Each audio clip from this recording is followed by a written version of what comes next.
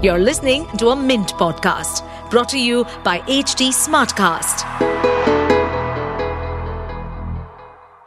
What changes with the new definition of utility vehicles?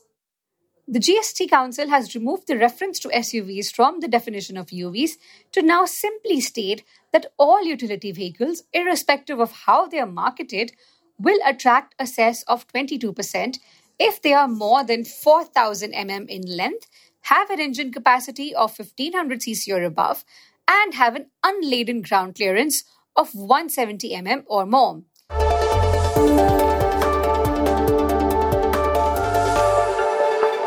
The internet has given us short attention spans.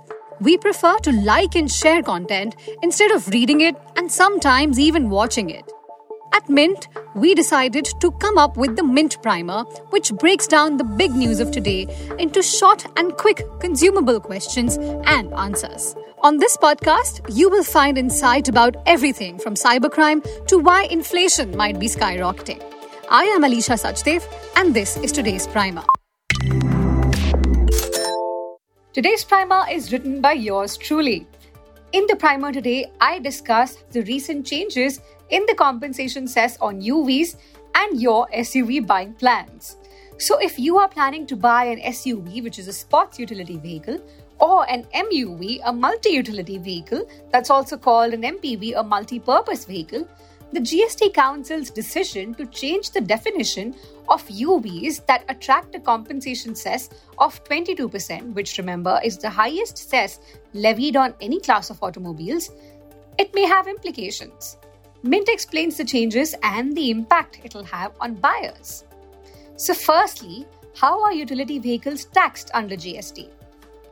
All motor vehicles, barring electric vehicles, are taxed at the highest GST slab of 28%.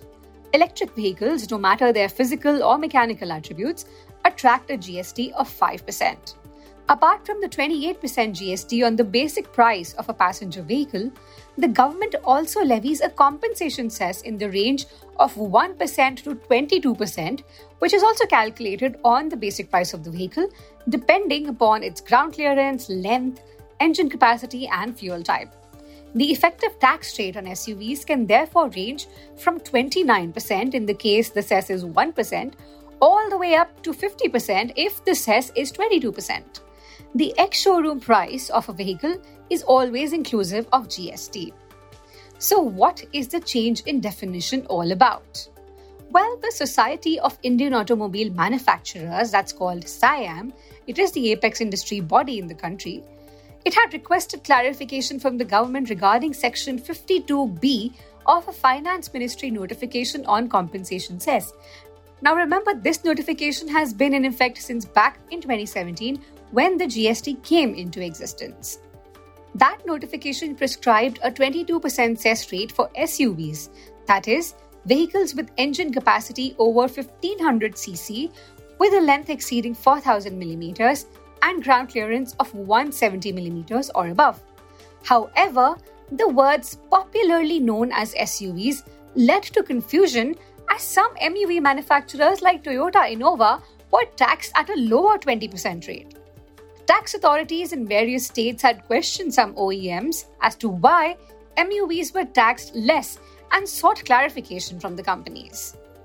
So now, what changes with the new definition of utility vehicles? The GST Council has removed the reference to SUVs from the definition of UVs to now simply state that all utility vehicles, irrespective of how they are marketed, will attract a cess of 22% if they are more than 4,000 mm in length, have an engine capacity of 1500 cc or above, and have an unladen ground clearance of 170 mm or more. Earlier, there was also no reference to specifically unladen ground clearance in a vehicle. So how will prices of models change after this? The two clarifications will likely add a whole lot of UVs that earlier escaped the 22% cess due to ambiguities in the definition.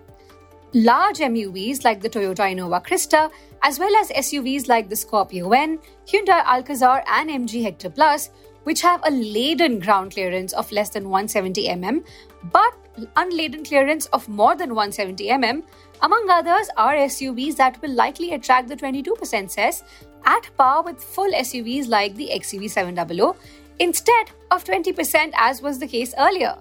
Strong hybrids, however, will continue to enjoy a 2% concession on the cess.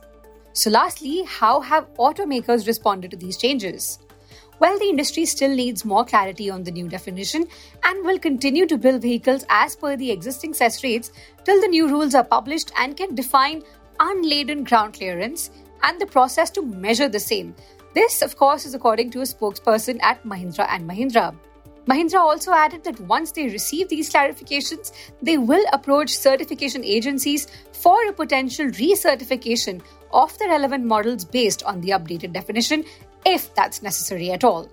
Toyota Kirloskar Motor, on its part, said that it is waiting for official details to assess the impact on its models. And that was a quick glimpse at today's front page. See you again tomorrow. To stay updated on this podcast, follow us at HT Smartcast on all the major social media platforms. To listen to more such podcasts, log on to www.htsmartcast.com.